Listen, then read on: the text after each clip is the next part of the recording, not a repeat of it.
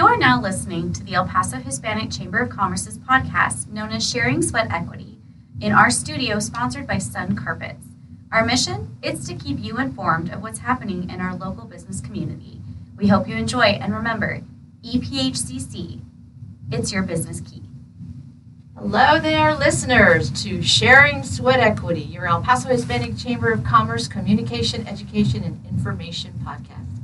I am so excited this morning to have the gentleman who brings industry into our community, Mr. John Barela, who is the CEO of the Borderplex Alliance, and we have got a lot to talk about in 30 minutes. Welcome, John.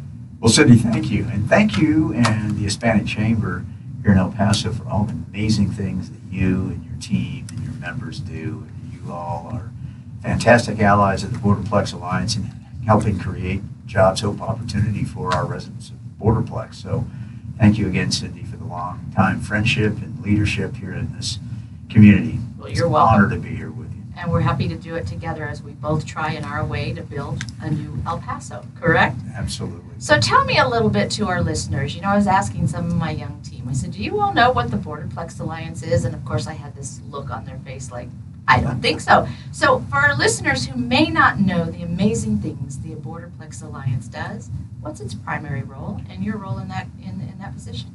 Well, we're a unique organization in that we are the only privately funded organization that does economic development, industrial recruitment, and pan-regional policy advocacy for our Borderplex area.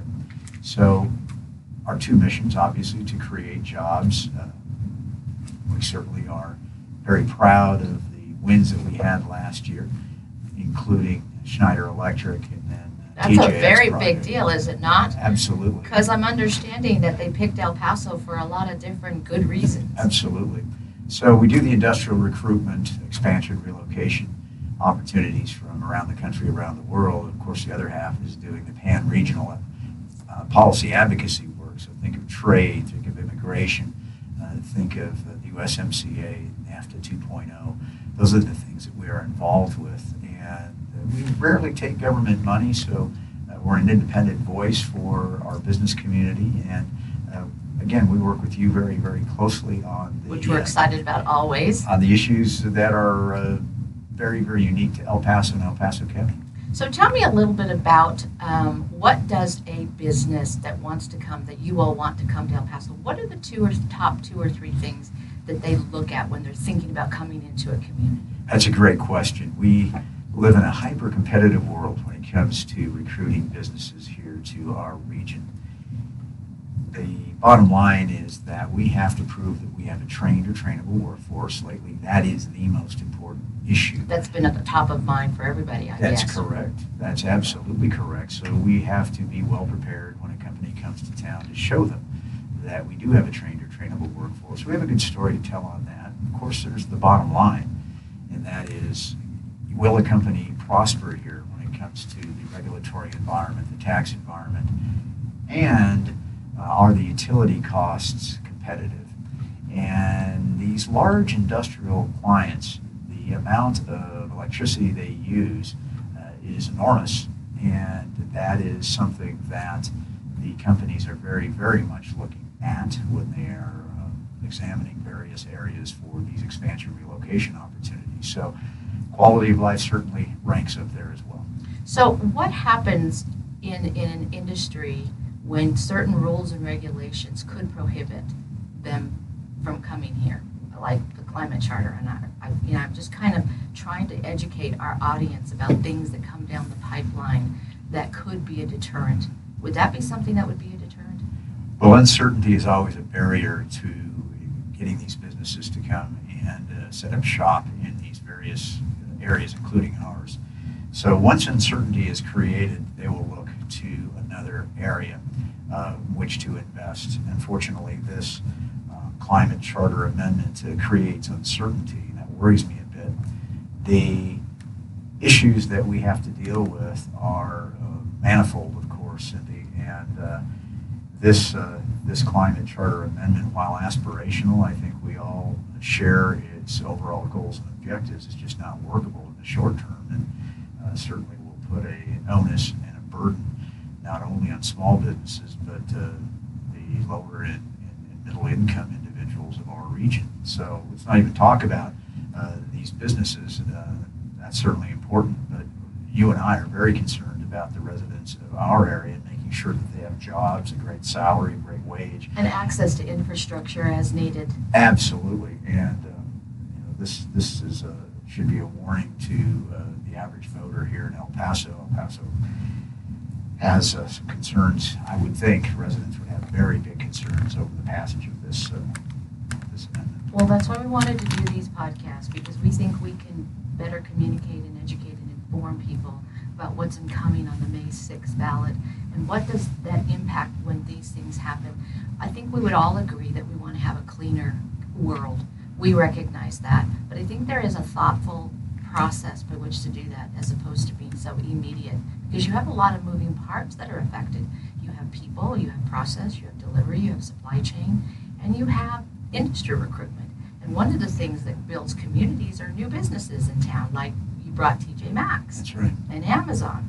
And I'm sure that when you sat at the table to talk with them, you had these conversations about what's in your Cleaning of America charter. That's absolutely right. All the businesses that we have recruited also share these aspirational goals. They're all committed to a cleaner, greener society and economy, no doubt. However, the key thing is that these businesses are not only looking for energy costs that are competitive, they are also looking at reliable energy sources that they're able to provide their workplace. And they consume so much, especially the bigger industries. I know I saw the TJ Maxx location the other day, and I had not been out there. It is absolutely massive. Of course, the first thing in my mind was water, light, and gas that they must be using to fuel their business. That's absolutely right. And we do have a good story to tell already with El Paso Electric, our area's electric provider. Correct. They are, by all measures, one of the greenest electric utilities in the country. And that's a great story that we tell. That is a wonderful, wonderful message. And the companies that, again, are looking at this expansion or relocation opportunities truly take that to heart and truly understand the importance of that.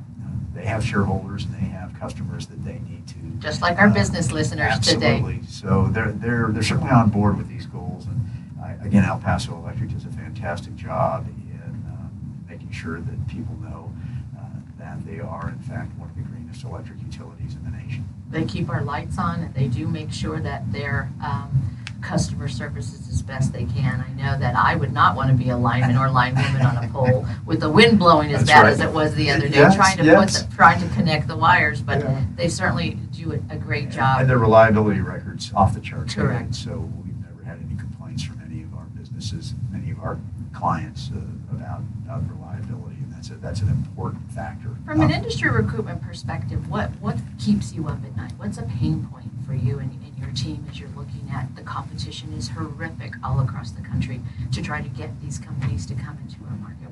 What are maybe the top two things that give you angst? To make sure that our region stays competitive, and with the changing sands of politics, very often some uncertainty can be created. That's something that we always keep in mind. Companies do extensive research into the business friendliness barometer, as it were, of various communities. I'm happy to say that El Paso does very, very well, but we cannot rest on our laurels. We cannot assume that the business climate here will always be favorable for these expansions and relocations. And it's important that we always, in the business community, keep our eye on the ball about who is elected, what they're voting for, and making sure that there's always the balance between providing a nice quality of life and making sure that we are growing our economy so that our young people can stay here if they so choose, and that we're creating a climate for wage growth and for prosperity for everyone. And I'm just excited because, as you know, Cindy, we are the 5th largest manufacturing hub in North America. It's very likely we'll surpass. I think you said that the other day at an event we were at. Absolutely. And we have great momentum here in El Paso. Anyone who grew up here or in the region knows that they've seen some amazing growth, some amazing job opportunities, but we need to keep that momentum going. And as we enter into a new cycle of business opportunities, we are going to be very, very aggressive in telling our story here in the Borderplex region, why companies should be here. And we just don't need hiccups. We don't need little barriers along the road like this charter amendment to create a great deal of uncertainty and really create question marks for some about whether they should invest here or not. And it's not just companies within the United States that you're trying to recruit, correct? Because we are such a global Borderplex, you're looking at companies outside. Well, that's absolutely right. People hear me talk about a confluence of crises that are currently occurring throughout the world. Certainly in a post-pandemic world, we have to realize that supply chains are going to be condensed. They taught us a lot, the pandemic, with supply chain from all levels, did it not? Absolutely. And I travel the country talking about why our region will be taking advantage of this supply chain condensation, as it were. Condensing. That's a good word. I call it hemispheric globalization. We'll always have globalization. We're never going to step back fully from that. But we will see hemispheric globalization. It has a number of synonyms: reshoring, nearshoring, ally shoring. We just had the former Prime Minister from the UK last week at our border summit talking about. And kudos to you and your team. That was really great. Thank you. But he was mentioning how our region is perfectly positioned for these new opportunities that are emerging with these global crises, again, post-pandemic, China, Taiwan, the Ukrainian crisis. I did notice he said that, and he was very absolute about it. It was not just fluff for him. He was very direct about the fact that we are so well located to do those kinds of activities, and we need to stay focused on that. Well, you know, you have, you're going to hear a theme here from me here today. I'm going to use the word certainty again. And the countries or companies that are in countries, in Europe, for example, are looking for a safe haven. Companies that are currently manufacturing consumer electronics and semiconductors, for example, in Taiwan, are going to be looking for a safe haven. And the USMCA and other trade agreements make our region a perfect place from which to create this safe haven. We hope to get billions of dollars worth of investment in our region. So it's a perfect opportunity. We are on the cusp of some great projects coming to our region in a variety of sectors. And Cindy, we just can't mess it up right now. We have to stay focused. That's right. We have to make sure that we continue in that business-friendly environment and that we are also considerate of what we're trying to accomplish. And you can't just do it overnight when you're trying to create new cleaning opportunities. Where I think we've talked about the fact that we would all engage in that. It is not an overnight process. It is something that's going to take a matter of time. And yes, you can do that, but not from one day to the next. Otherwise, I think you would see a fallout of a lot of different things from what you're doing, from what we're doing, but from basic business itself. Small mom and pops are going to get very challenged if this were to go through, from what I'm understanding and all that we've read. And so we've got to try to better educate, communicate, and inform our constituencies about the impact of this. Yes. Well, there have been studies that have shown that if this were to pass, it would cost the El Paso economy hundreds of millions of dollars. It would create and cut, would cut tens of thousands of jobs. And I'm sure in the near future, through your leadership and others, we'll be able to put that into a personal context. I know that if this were to pass, just from the sheer cost of municipalizing this utility, El Paso Electric, it would cost El Paso taxpayers thousands of dollars more in property taxes to try to acquire a multi-billion-dollar business. I'm understanding $3.7 billion. Maybe more. Okay. And imagine that being foisted upon the backs of El Paso taxpayers. Where they're already taxed enough as it is. Plus, they're still trying to come out of pandemic, and they're still doing talent development recruitment, and they're still having inflation and rules and regulations. This is just not something that anyone really needs to have on their back today as we're trying to grow our community. Additionally, Cindy, I believe this will probably put electric bills